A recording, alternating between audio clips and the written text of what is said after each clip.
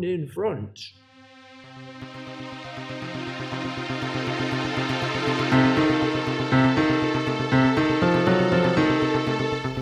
Oh, Fogies and Films!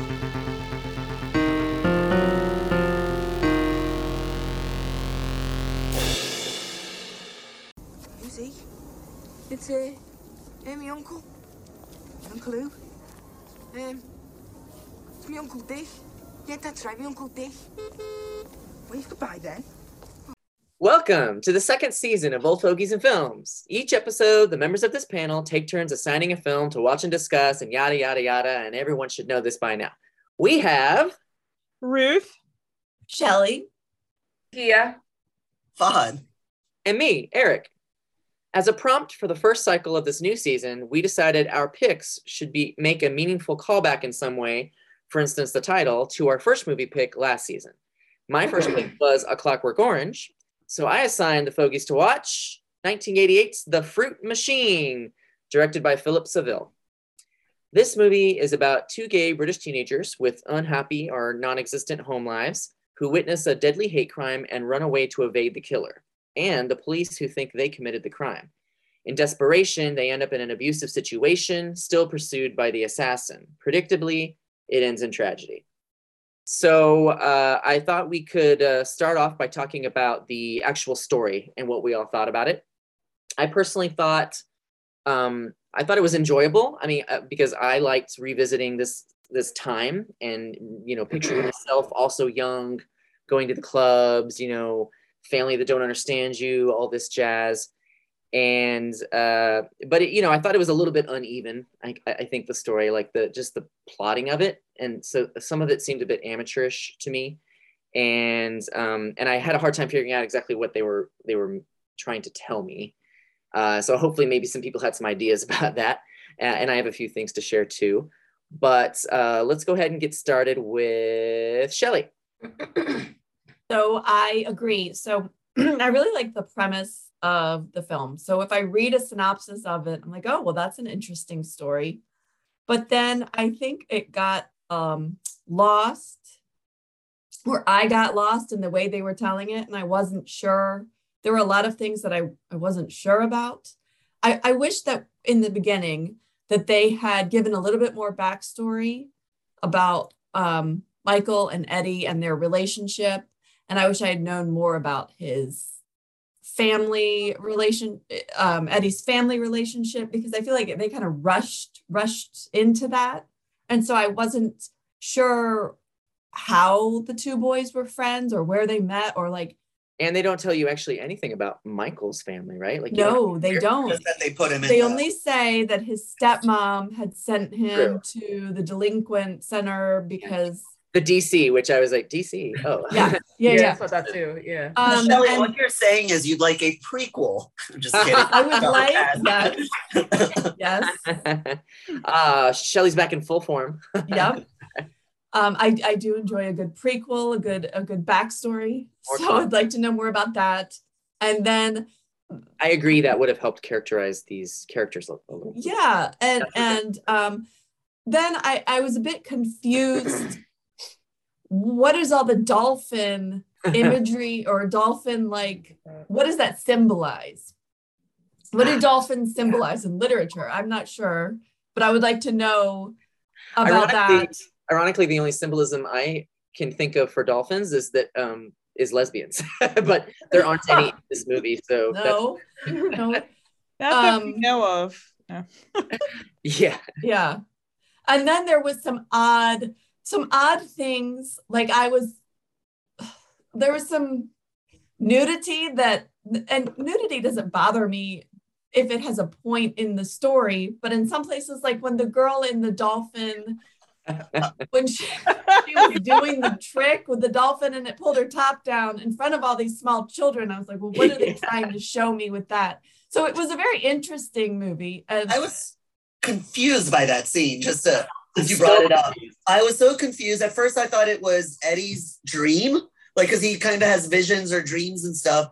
But then I was like, oh my God, that really happened, and people are okay with that. Like, England, is that progressive? I didn't think it was. And then one more thing Yeah. before I let someone In else the talk, 80s. like I feel like I'm talking a lot, but the last thing was has to do with the visions. I wasn't sure where the visions came from or what the purpose of the visions were. And then I was very upset that he died at the end. Because I thought, well, that was all for nothing. There was no closure with his mom or his dad. Like I felt like it didn't come. Oh yeah, they left a lot of loose ends. So Yeah. it's again not really characterized very strongly. No context before and no anyway. I think maybe he just has a very healthy fantasy life. But yeah, that the top coming off of during the dolphin show scene, I was like, I think I know a lot about how the morality of Britain and sort of like what it's like, and I don't think that would fly in reality. I didn't see that either. My favorite part of that though is that she then puts a new top on and asks if any of the kids have questions, and I just so badly wanted like a little girl to stand up and say, yes, will my boobs ever be as big as yours? Because if I was a kid, I'd be like, okay, dolphins, cool, but then this happened. That's all I would be able to think about. Like, I don't get that either. Okay, so let's go to Takia now. Okay. I liked a lot. I like the imagery of this movie, especially with the some of my notes here. I didn't understand the whole.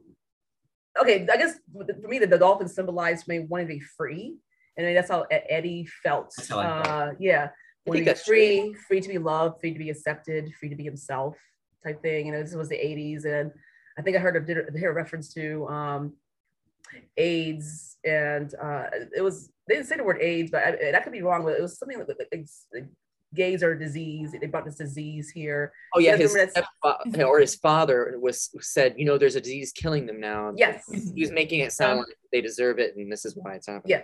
So I think that's still, you know, even this is not America. This is in London. I think the same premise was going on there that you know, AIDS is kind of a gay man's disease, and it still wasn't probably, you know, being gay wasn't widely accepted. Of course, as you can see, what was going on in Eddie's life. So I feel like the dolphin heavily symbolized that, wanting to just be free one day. The man I was kind of confused about though.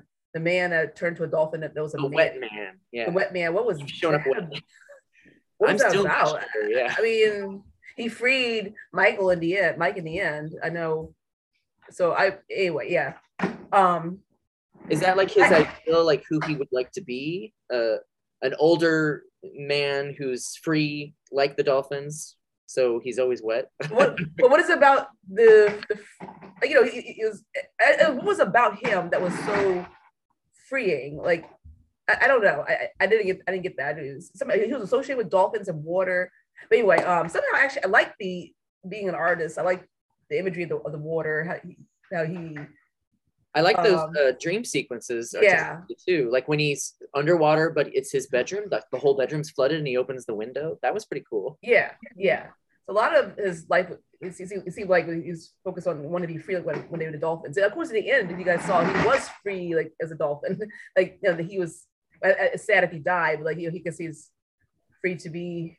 I mean, yeah, his soul was free, type thing. So, I like the. I guess the mix of like the thriller. I mean, it was, there were kind of a lot of things kind of happening. I think it could have been brought together better. I would say, just like you guys were saying, like the rich lady and the guy. I feel like that might be like she was having sex with him at one point. What was that about? Like, why was? Oh, I know why. I know what that was.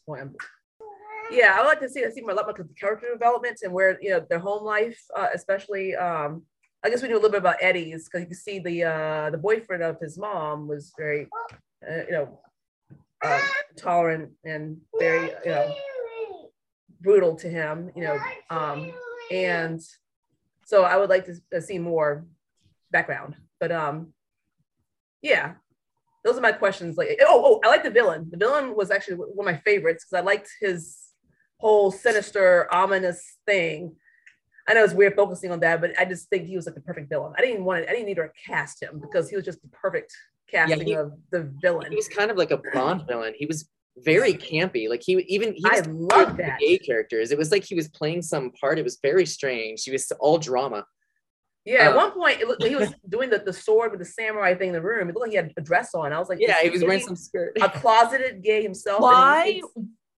Maybe. Why did he use the tiny little knife to kill Eddie when he had access to these gigantic like machete? The samurai. Yeah, I don't know. Wow. Then he had on makeup at like toward the end when he was in the pool area. So I was like, maybe he's a closeted gay. Is why he hates other gays. He hates himself. They do. The guy who hires him in the beginning makes the comment, "Oh, but you love to beat up on the little queer boys, right?" It almost seems like that maybe he's saying that he does it because he's self-loathing and he wants to like punish them because he's also the same way. They touched on that in 13 Reasons Why. Oh shoot. Yeah, Monty.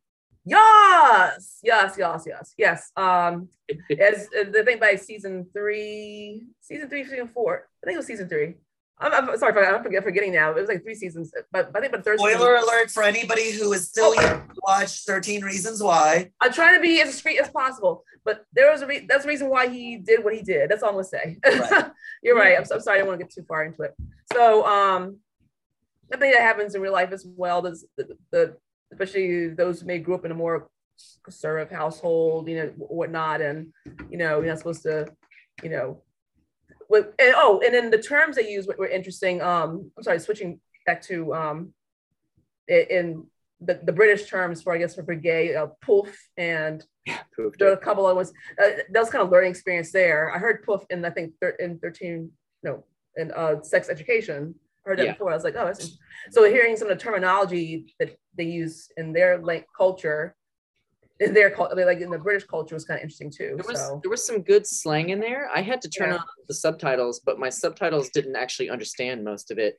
And I ended up catching more than the subtitles did. But my favorite one, just to call it out, was when he's by the ocean with that girl. He says, "I don't have my swimming costume with me."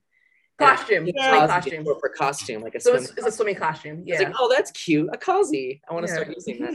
And then I liked knickers are underwear. That's a cute little term. I heard that from some other British shows I watched, and so anyway, that was kind of fun. I like the fact that it was an American movie. It was kind of being in a different culture in London and whatnot. So that's also kind of fun here, seeing this always take place in a different westernized culture. But okay, I'm done. I'm sorry. On what you and Shelley have also already said on characterization of the characters. Be redundant again. I think it was weird. I think the last time we see his parents are halfway through the movie, and so there's no resolution for them at the end. And I even found myself thinking, like, so he wrote his name in the guest book at the club, and so the police know who they are and they're after them, but we never go back to find out, like, did the police come and talk to the parents? Like, oh yeah. And that's a little weird for me because I'm used to seeing a movie that, they touch all these bases when you're telling a full story, and it kind of just skipped a lot of this stuff. Yeah. I want to add one more thing. And interesting with the Eddie was, I guess, interracial relationship. They didn't touch you didn't see a lot of that in the 80s with the showing interracial relationships. I thought that's kind of interesting. That his mom was white. And and then I guess I was not clear, was that was her boyfriend, stepfather? I thought that was his dad. Oh my gosh, he didn't act like a dad at all. I didn't hear him say it was his father, his biological father. Did he say dad?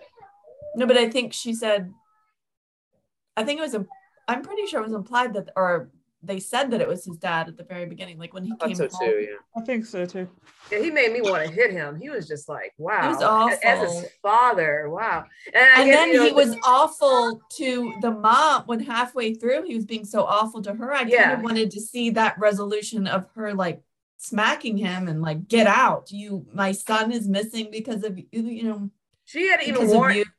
Yeah, she didn't even warn him. Hey, don't watch your mannerisms because your dad's about to walk in. He doesn't like that. And and I hated that. I was like, don't tell him to be something. Yeah.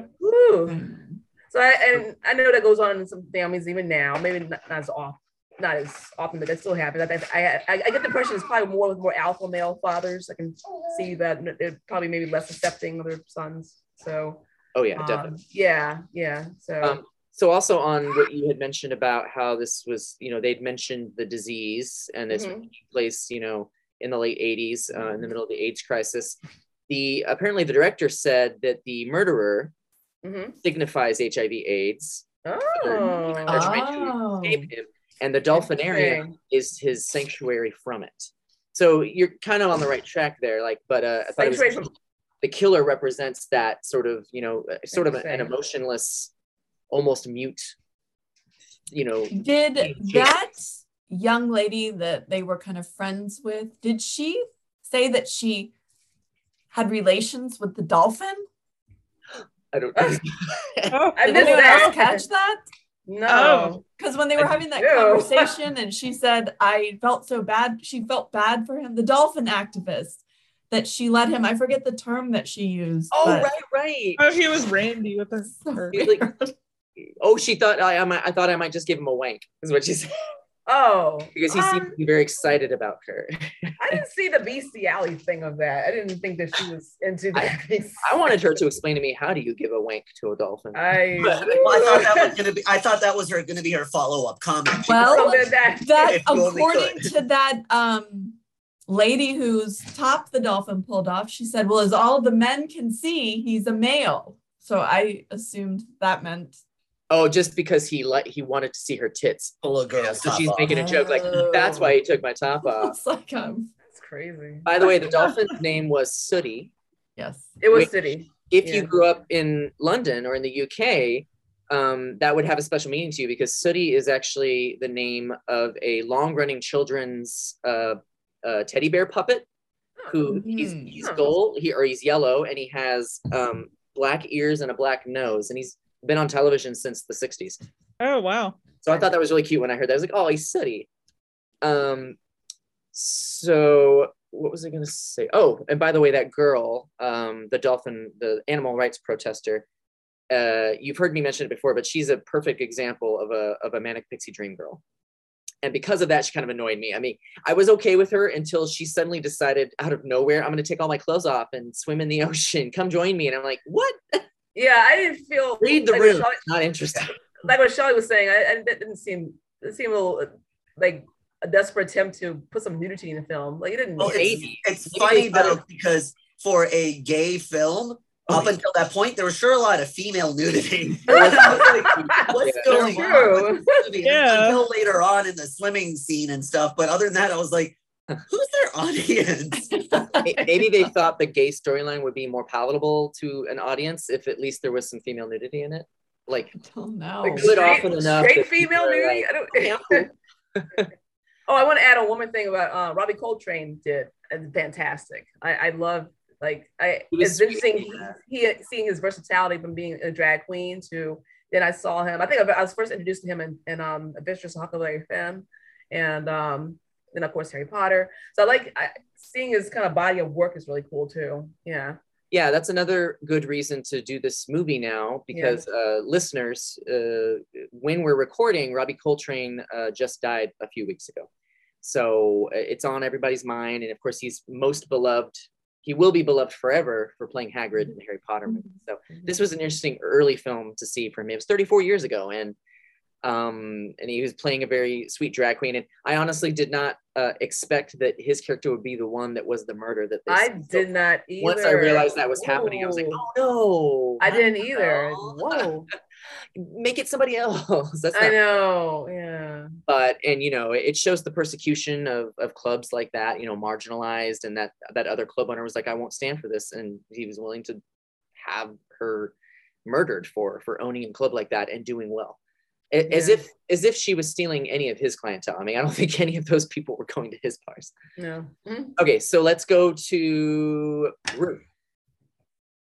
Okay, so I kind of feel the same way as far as like how Shelley was saying about more of the backstory. So I know we got a little bit into Eddie's life, but his friend, I keep on forgetting his name. Is it Michael? Michael is the white rent boy, yeah. Okay, so I wish I kind of knew more about his backstory too, to see what had brought him into doing the prostitution type stuff too, like for a reason for why he ran away from home and all that too. But I was also just, another thing I noticed which really irked me was that these young kids, how awful all the adults were to them. I mean, the mom wasn't as bad, but trying to take advantage of these children, like they go to the gay club and initially he's kind of like, oh, you shouldn't come in, and then how they are with Michael getting up on stage and dancing around, and I mean, they had to have known that they were too young. And yeah, Annabelle definitely knew, but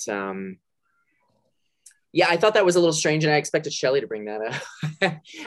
Underage performers. I think the actors were both 17 when they did this, but I did look it up, and the age of consent for all straight people for a long time in the UK has been 16.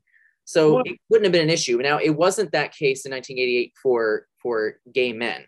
For gay men in 1988, it was 21, which was over restrictive. They were obviously trying to make like a point or something. And then I guess in 1994, they put it down to 18, which is still higher than everyone else's. But it wasn't until the year 2000, I think, where they finally said, okay, everyone's just the age of consent 16, no matter what. So that made me feel a little bit better. Like, okay, there's nothing really creepy going on here. This is not a big deal. It would be a big deal here, obviously. Yeah. So it depends on where you want to position your morality. I guess my mind is set because I was thinking, well, I guess it's 18 also. So it kind of made me even more cringe, but with that, but also the one thing too was he was a horrible dancer, which he was just waving his arms up, and I was like, he can do so. I don't know. That made me mad because the other person was a good dancer, and I was like, okay, he's only getting this attention and winning because he's pretty and because he's stripped. Yes. Yeah. Up until then, it was neck and neck until he started stripping. And my entire thinking during that strip was, how is he going to get his clothes back if he's throwing it to the crowd? That's what I thought too. They're just everywhere.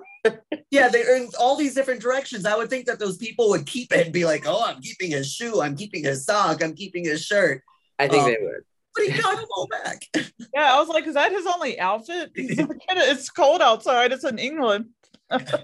Was anyone else mad when, was his name Vincent, the opera singer? Yes. When at first I was like, oh, he's a good guy. Look, he's going to take them, but he just took advantage. I think it was taking advantage of a 16-year-old. Oh, he really was. It was basically rape. Kid. I agree and with you, Shelley. I was like, oh, he seems like such a nice guy, the way he's talking with Eddie. Yeah. Yes, both the woman and the guy raped that boy. And he didn't have sex with either one of them. And they were using him and he was getting money from them. I assumed that was why. He wasn't. He had to demand it at the end. Well, I thought he was getting money from the lady.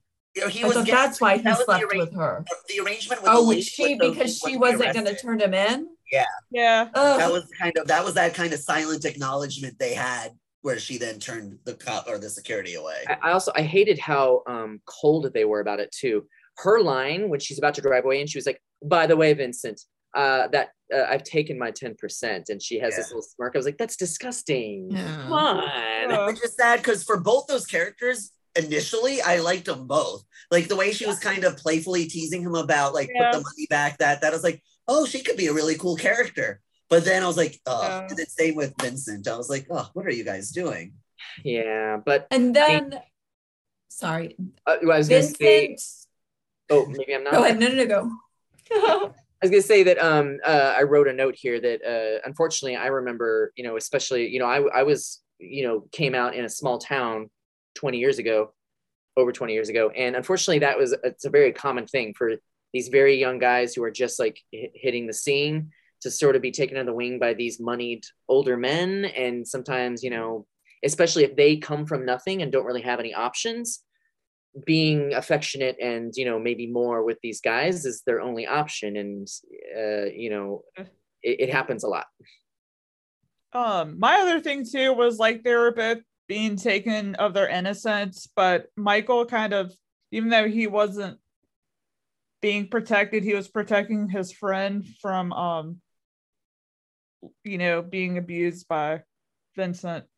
Yeah. And he didn't know. He was like, oh, he thought he seemed like he was such a nice guy, but then he basically told Vincent, like, don't lay a hand on him. Like, basically, you can do whatever you need to me, but don't go for him. Because I was kind of worried about that too. I was like, Eddie's so innocent and like pure that it would be sad if Vincent tries to do that with him as well. But it seems like they just left him alone. And on the characterization issue, I also wish that at some point Michael and Eddie had a heart-to-heart about that, and Eddie had realized, because they kept Eddie so innocent right until the very end.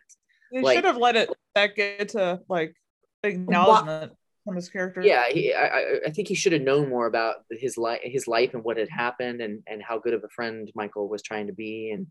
But instead, he just thought Michael was a constant liar and maybe a thief and a prostitute, and is like, And Michael just let him die. Okay, that's bothered me, because I swear he could have dumped him in an ER and not had to say anything, but I mean, he could have tried something. When the credits were rolling and I was finalizing my notes, I actually had to rewind because I was sure that I must have missed something, because he runs out of that like parking garage. He's like, I'm gonna go get help, but he full on just saves the dolphin instead. Yeah. Which is a whole big scene, and then runs back to find that, of course, he's dying. And I was like, come on, dude, like, tell somebody that he's up there stabbed. Yeah. So it's his fault, basically. I thought that was a little bit of poor writing, too. Like, we took this little break to do this magical adventure dolphin freedom thing when this kid is dying. But why? Like, why? What was the purpose of that? The symbolism, I guess. Like, it was, I mean, I get it. Like, it's a really wonderful thing to do for your friend who really wanted the dolphin to be freed. So you're like, that's the thing I'm going to do for him. But it's like, you could also I'm not going to save him. That's probably more important. Because he could have been saved. He was bleeding out for a long time. Yeah. All night long. I mean, come on, dude. Yeah. But, they're 16. I don't know. Maybe I'd be stupid at 16 like that, too. I was pretty dumb. Okay, so can we move on to Fahad? Are you waiting for a yes from everybody, or are you waiting? Yeah, sure. All right, dude. So I mean, pretty much a lot of the thoughts have already been said. I agree with everything everybody has said. What I would say is the first half of the movie, while watching it, I was really into it. I was really enjoying it. I was like, this is a fun movie. I like where this is going. But it was that second half where it went from kind of one or two big story points to like 30 different things that the movie was trying to be. So like looking at it from a high level, I still come out of it like, oh, I enjoyed the movie. It was enjoyable to watch. But then when you kind of look at it deeper, you start to pick apart and be like, what exactly were they trying to do? So it starts off, the story of young gay boys in a coming of age story. And, with this bad family backgrounds, all this kind of stuff. And then it turns into like this thriller. And I was like, okay, I can see how this could be fun, like a fun twist on this story. These two boys, trying to run away from their home life or get caught in this thriller, this murder thing going on. And now they have to run away and be on the run. And it's all going to be about that. But then it turns into this whole like, living with the guy and, all that stuff going on. But then the story of environmental activism and saving the dolphins and kind of bringing back again, oh, guys, don't forget, it's still a murder movie where they're being chased by the killer. And it goes back, oh, but don't forget, we're trying to save the dolphin. Oh, but don't forget, these are young boys coming of age. And it's like, okay, what's going on? Oh, and also don't forget, we're going to be a little bit artsy at times and very symbolic. So, it's trying to do a lot at once. But overall, I still came out of it like, oh, that was pretty enjoyable. In terms of some of the story points, I agree with everybody. I think the weirdest part of the movie was the girl getting her top taken off by the dolphin. I still don't know how to react to that. Because the girl's like, okay, this is going to be a little, this has never been done before. And you will see why. And it's like, it's over. And I thought the cool act was going to be that the dolphin's going to jump higher than any dolphin has jumped before to like give her a kiss or something. Boy, was I wrong. He did more than that. And then when she pulled the top off, second base. Well, I thought when she pulled the top off, the girl was going to cover herself up and be mortified, like, oh my God, I can't believe that happened. But I was like, oh, that was the trick. So the movie did have a few moments though where I kind of was focused on the wrong part of what was going on. Like I said, when the boy was stripping, I was more worried about how's he going to get his clothes back? And then when Eddie was attacking Michael in the arcade, and Michael takes out is his name Michael? Yes. Yeah, takes out all of that money, and Eddie slaps it away. I'm like, oh no, all that money is sitting on the pool table. Are those guys gonna start taking it? And I wasn't caring.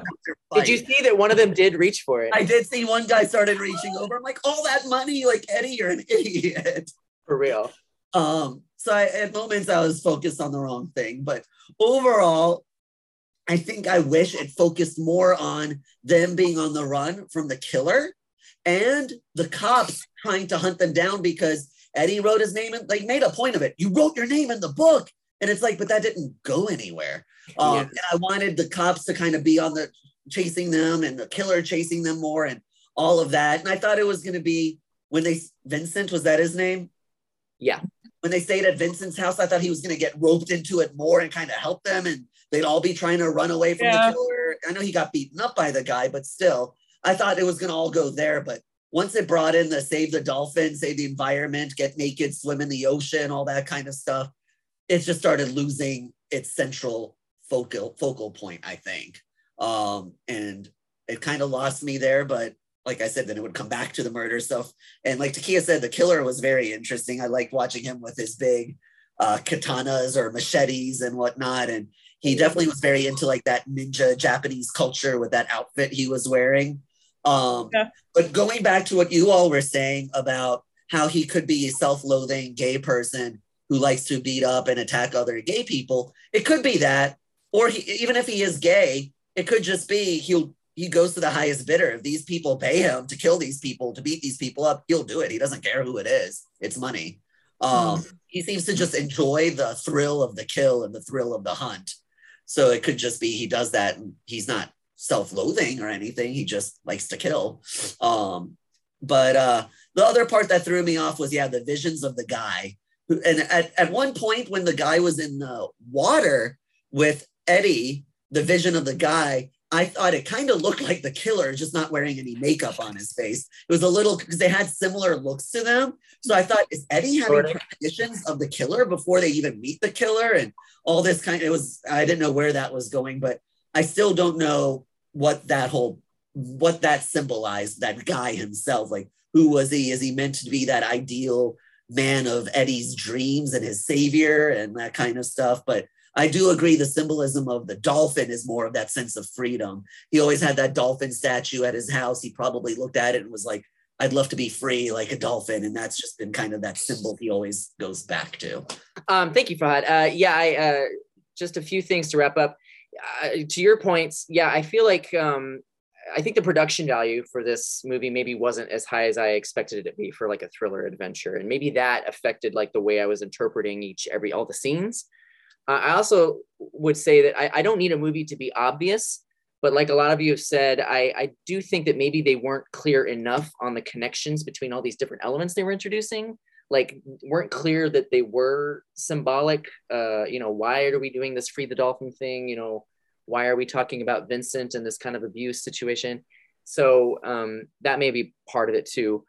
On the subject of what it all means, I know that the director said the killer is HIV/AIDS and the dolphinarium is sanctuary, and we've talked about dolphins are freedom. I also felt like the whole movie was a lot about how all your dreams kind of die, because it happens to his mother, and then of course Eddie starts seeing the world a little bit differently, and Michael too. Like their innocence is kind of taken from them, and what could have been like a good life and it could have been exciting. They're like, oh, we'll run away together and we'll take care of each other. They realize the world's just not set up that way, and that's not how it's going to work out. And that was pretty sad. I had this note here. I was like, when I'm trying to figure out like what the different parts of the movie meant, I said, is Michael's obsession with slot machines about him gambling with his life by being sexually active, like on the theme of the AIDS crisis? Yeah. And I said, and then I also noticed somebody pointed out, like, why did he use this tiny knife? And I said the first time that Eddie is penetrated, quote unquote, he dies. Is that like a cautionary tale? Like, it's just a 6-inch blade but it's only once, but it kills him. But I don't know, maybe, thinking too deeply into some of that. Maybe it's just because it's hard to hide a machete in your pants when you're, walking around a dolphinarium in the daylight. Yeah, you don't hear people going, "Is that a machete in your pocket?" Or are you just happy to see it? Maybe for some people. Maybe. So I was, because this was a gay movie in the late 80s, I was also scared the whole time that something was going to happen to one of them. But then the movie went on long enough that I thought, I think they're both going to make it, because it seems like this is a little more lighthearted. Again, this is probably due to the production value. It's this seems a little more lighthearted than I thought it was going to be. They're not in constant danger from the killer or the cops or anything like that. But then he does die. And I thought, oh, of course. Because I don't know if you guys know, but there's this trope called bury your gays, which describes the fact that for a long time, and to a certain extent still, if you have a gay character in a movie or on TV, they have to die. They're not allowed to live and have a happy ending. So it's almost like a given. If there's a gay character, that person's probably going to die, especially if you're watching a movie from this time period. Another note I had was, if you remember when they go to the hotel, Eddie is having that conversation with Vincent at the piano. And he talks about how, I love this hotel. Isn't it so nice? And it's called the Adelphi Hotel. And Vincent says something about, yeah, I think it's from the Greek I think it means dolphin. And he's like, oh my gosh. And then he pulls that statue out of his bag. Well, I'm a little annoyed by that part because I looked it up, and Adelphi is actually from the Greek it's not from the Greek for dolphin. And I don't know if that was just a huge mistake on the part of the writers where they just didn't have their facts straight. It's interesting though, because Adelphi is actually from the Greek for brother. And I thought, what if it was done on purpose so that people who maybe were in the know would know that the real meaning of that, the whole dolphin sort of motif is brotherhood and brotherly love. And that's him and Michael. And so that was the point. That was the one true pure thing in the movie, and everything else was bad. And then the last two notes I have about the story in general is that it's called The Fruit Machine because, as you find out in the story, that's the name of that club they go to where they witness the murder. But if you listened carefully, a song actually plays called The Fruit Machine, which was performed by a performer from the 80s called Paul Lekekis. I'm probably saying his name terribly. I think it's Greek, who actually had a few singles. You might know Boom Boom. Let's Go Back to My Room. Boom, boom, boom. Let's go back to my room. So that was his most famous hit. So he actually wrote a song called The Fruit Machine for this movie, and it's the theme for this movie. But it's also called that because there was a device used in the 50s, 60s, and beyond a bit, invented in Canada called the Fruit Machine, which this pseudoscientist claimed could tell you whether a person was gay or not. And it involved pointing a camera at your eyes and then showing you images of mundane things, but also men and women in pornographic situations. And it would measure your pulse, your perspiration, and the dilation of your eyes. And they claimed that could tell you certainly whether somebody was gay or not. Obviously, it didn't really work, and so it had to be decommissioned. But so that was where the name comes from. And there was a documentary in 2018 called The Fruit Machine. I found that out too, and I think I want to watch it, so I'm going to look that up. So those are all my notes on the actual story.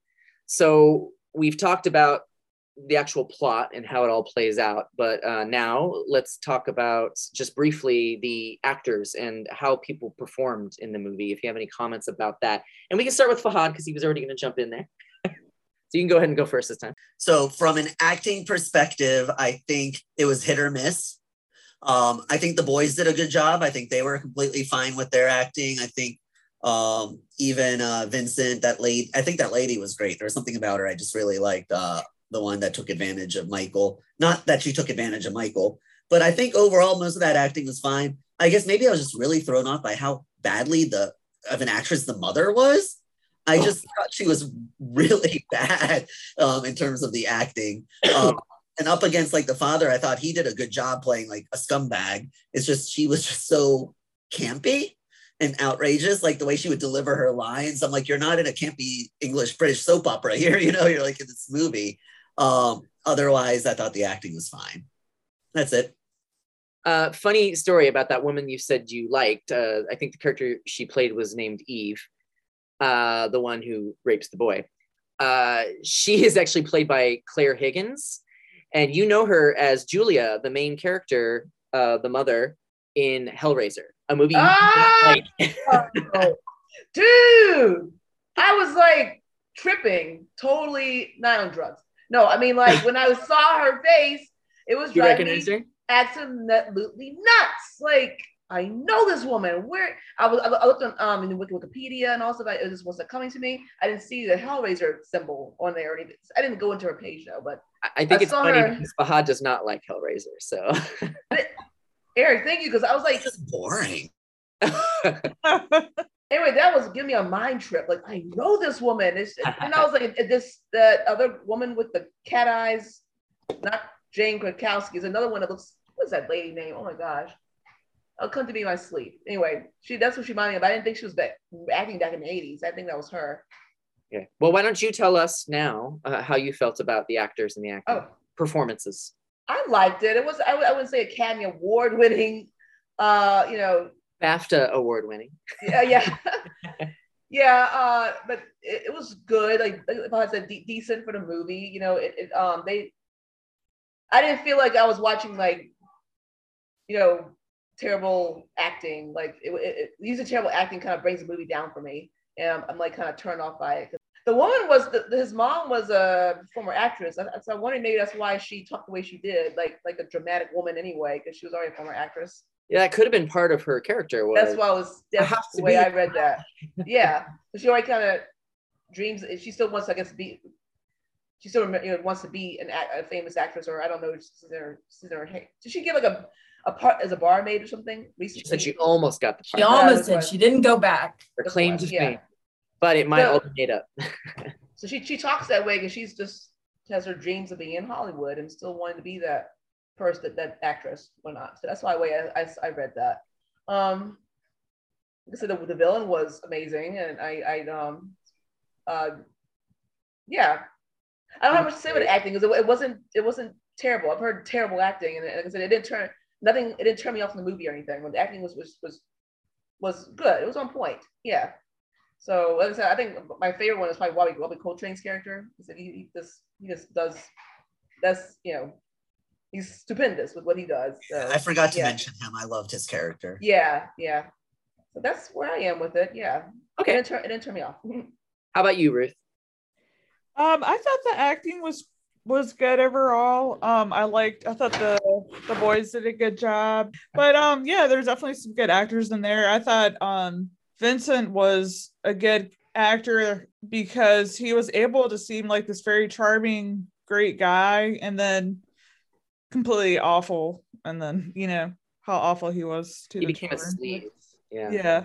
Started so elegant and then becomes a sleazeball. That's a gross transformation. Exactly. And, Hagrid. So yeah. And Hagrid. Yeah. How about you, Shelley? So I liked Eddie. I have to disagree. Michael, he grew on me, but when I thought there was something about his voice that drove me crazy. It sounded like he was being dubbed over, like it was like a cartoon voice.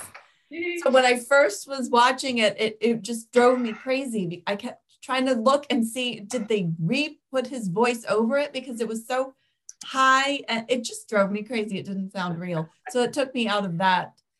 But I didn't mind the mom. And the dad did a great job. He was angry. I mean, he did a very small part. So overall, the acting, I thought it was good. It was fair. It was medium acting. Okay. Except for, of course, Rob Hagrid, as we all know him. He, you could just tell he's a breakout. Like you knew was this his first movie, correct? I thought I read that somewhere. Oh, I don't know. Well, you could tell he was going to be a star. All right, but not for another 20 years. No, wait, 13. Well, mega huge movie star, but he had other roles from I'm sure he has. Like he's one of those. I'm sure that everyone in the UK knew. We just don't know because he didn't do American productions or something like that. Yeah, I actually felt. I think the opposite of Fahad the kids I felt were a little awkward and amateurish. There were definitely moments where I was like, oh, this is like cringeworthy. They're not that great. There was this particular scene that I'm going to remember forever. And I kind of love it because it's very campy.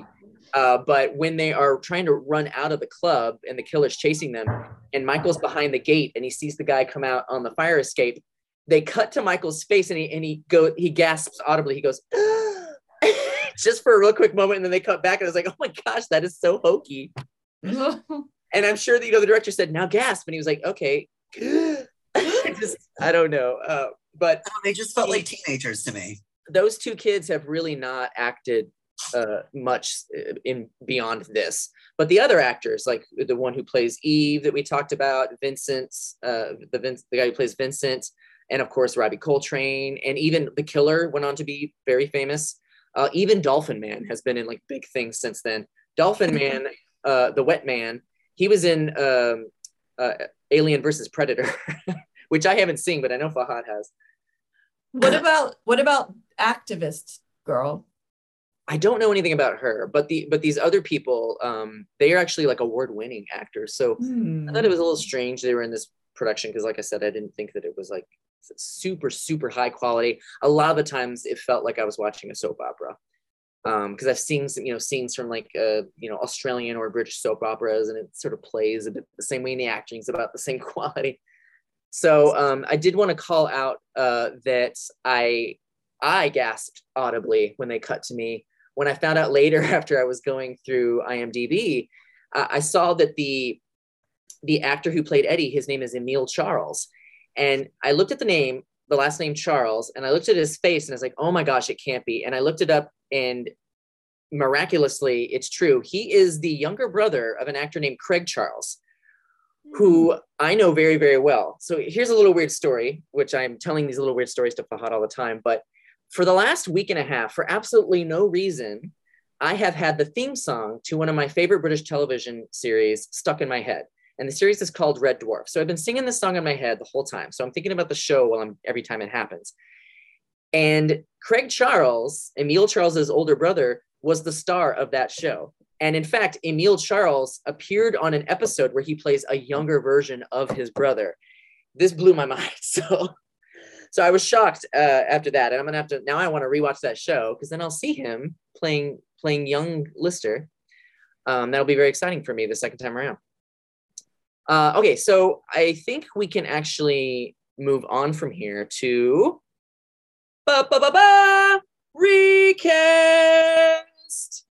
So if anyone doesn't remember, we close each episode with the recast game, where we each play casting director and choose a different actor from any era, living or dead, to portray our character in the film instead. So let's start with Ruth. Okay, so the killer, I don't know why I couldn't get this guy out of my head. It just all of a sudden he popped in my head. It reminded me of him. Is the guy, I think it's from Willy Wonka, Gene Wilder. And then he's doing his machete like drama moves, and then he suddenly does that tumble and stands up. Yeah. Interesting. Okay. Like Moose. Now that's drama. I love it. Okay, let's do Fahad. For my recast, I'm not trying to knock on her or anything, but I'm recasting the mom. You just hated her. Because I'm just going with that campiness that she gave.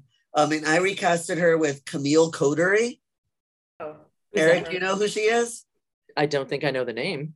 She plays Jackie Tyler on Doctor Who, Rose's mom. I was thinking about her too, because she has a similar thing, like I used to be young. On first glance, she reminded me a lot of Susan Boyle. But I was like, but I was like, Susan Boyle's not an actress, so I'll go with Camille. So Camille Coterie as my recast for the mom. I love it. You probably would have liked her more. She would have been funnier and less sad, maybe. Yes. Okay, so let's do Shelley next. So I wanted to recast Michael because his voice just drove me crazy. I picked Cameron. All right, now Monaghan.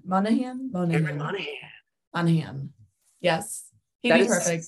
That is so ironic because after I watched Fruit Machine last night, I put on Fringe to watch before bed because I've been rewatching it, and I like to put it on at night right before I go to sleep, and I'll watch a couple episodes. The last episode I saw last night starred a very young Cameron Monaghan as the killer. Spoiler alert.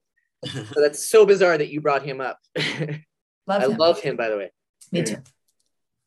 And he's played gay before on Shameless, which I know you're a big fan of. Yeah, love Shameless. Or at least the first 3 seasons. Well, weren't there like 10? That's a lot of seasons to not like. Well, I stopped watching after that because it got to be too shameless. Oh, okay. All right, so let's go to Takia. Okay, I recast Michael as Freddie Highmore. Yeah, because the doctor had that boyish look. Bates Motel. And, yes, the Bates Motel. I actually wrote down a bunch of things he was in. Charlie and the Chocolate Factory, Spiderwick Chronicles, August Rush, Finding Neverland. He had a boyish look that was kind of. He's the good doctor, right? The good doctor, that show that's on popular. Yeah. Well, Eric, would you say the kind of what kind of look did you say? He has innocence, right? Yes, that's what I was looking for. Yeah, and I was like, oh, that's perfect for Michael. I tried to cast Eddie. I couldn't find one that was. I don't know. I couldn't. This wasn't working. I couldn't find because he just has this look, a whole different look on his own. It kind of sits off by itself. So, yeah. You know what's funny with? Good. Oh, do you know what's funny with your casting? Good. Ruth cast the killer with Gene Wilder, who was Willy Wonka and Willy Wonka and the Chocolate Factory. Yeah. You recast him with Freddie Highmore, who was the kid in Charlie and the Chocolate Factory. Recast Michael. Another connection. That is interesting. Wow. I said I almost wanted to cast the villain, but then as I mentioned earlier, he just to me just stood alone in his villainous, ominous things. So it was almost like he was in a different movie, and everyone else was in it. Apparently, he was in Passenger 57 and did other kinds of villains. I have to check that. I saw that a while ago. I'm going to have to check that out again. Kia is a fan. Yeah. I like well done characters. I like Annabelle. Robbie Coltrane's character. I like well done characters. Oh, I thought you meant the movie. I know. I thought that too. That's why I added on Robbie Coltrane. Did you guys remember that it was Annabelle? Did anyone mention her name? They said they call her by name. Yeah. I was like just like us tonight. But anyway, I like well done characters, and so I just seem obsessed with the villain, but it's just a good role. Yeah. We love a good villain. Yeah. I do, yeah. Okay, so I actually had a whole lot of choices for recasting. So I'm gonna tell you 4 that are not my recast, just to let you know. I thought if we made this now, Annabelle should be Ginger Minj. Who's that? I thought if I recasted the killer, RuPaul's Drag Race. If I recast the killer in 1988, I thought Julian Sands would be good. Do you remember him? He played Warlock. Yep. Oh. He's a big 80s, 90s character actor. Little bit. Okay. If I recast Michael, it would be Macaulay Culkin. Oh, I can see that. Yeah. He did play in Potty Monster.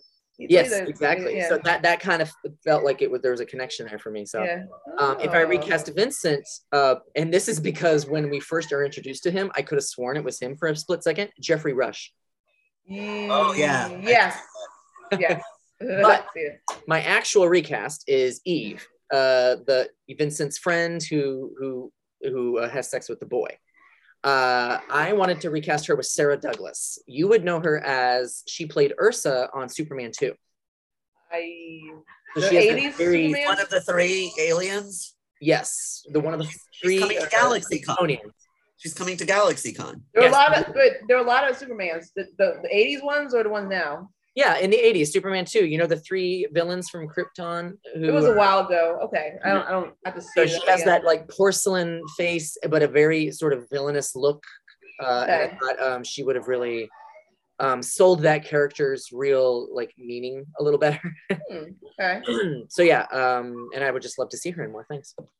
Okay, so I think now we can move on to rating this movie.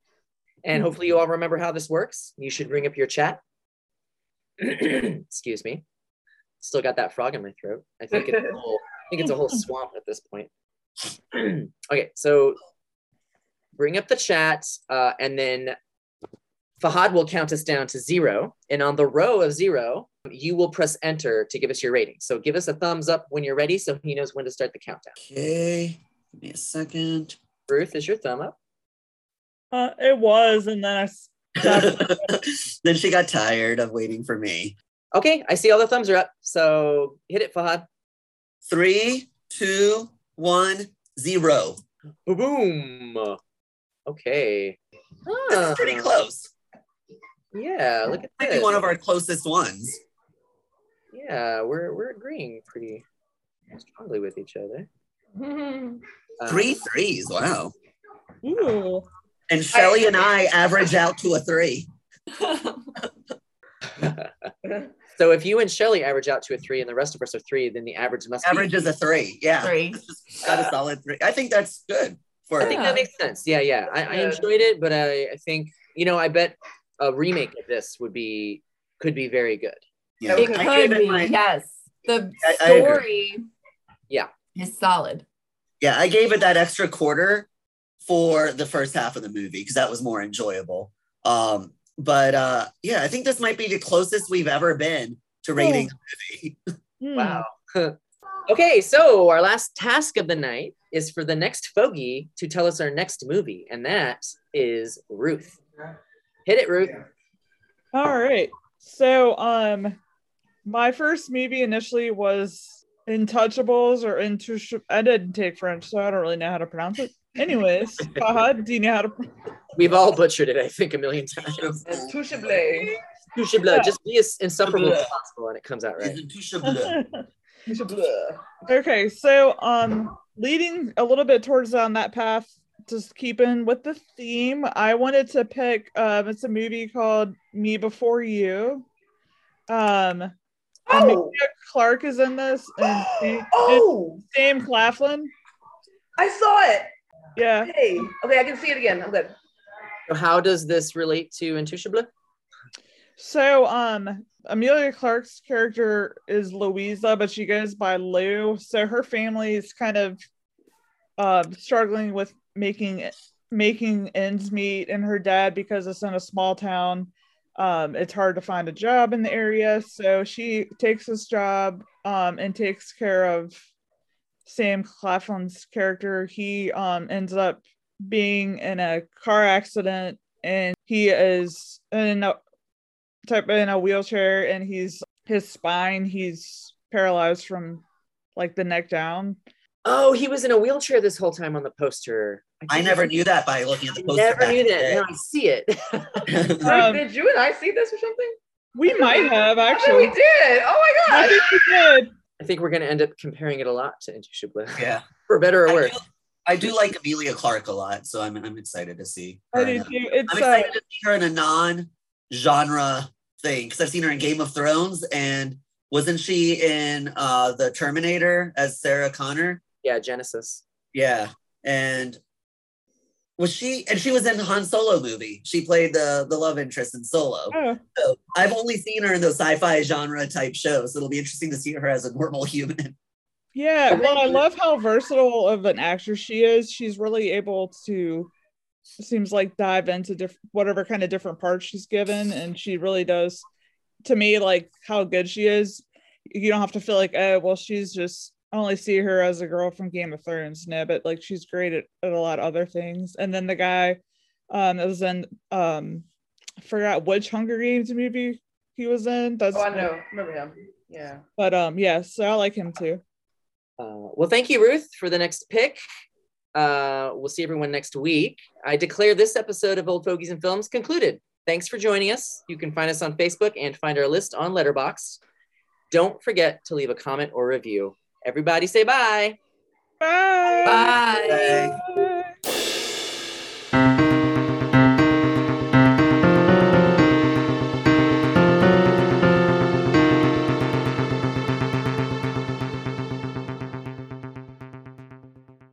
You know what's something funny? I saw the end. I almost forgot who the heck is that?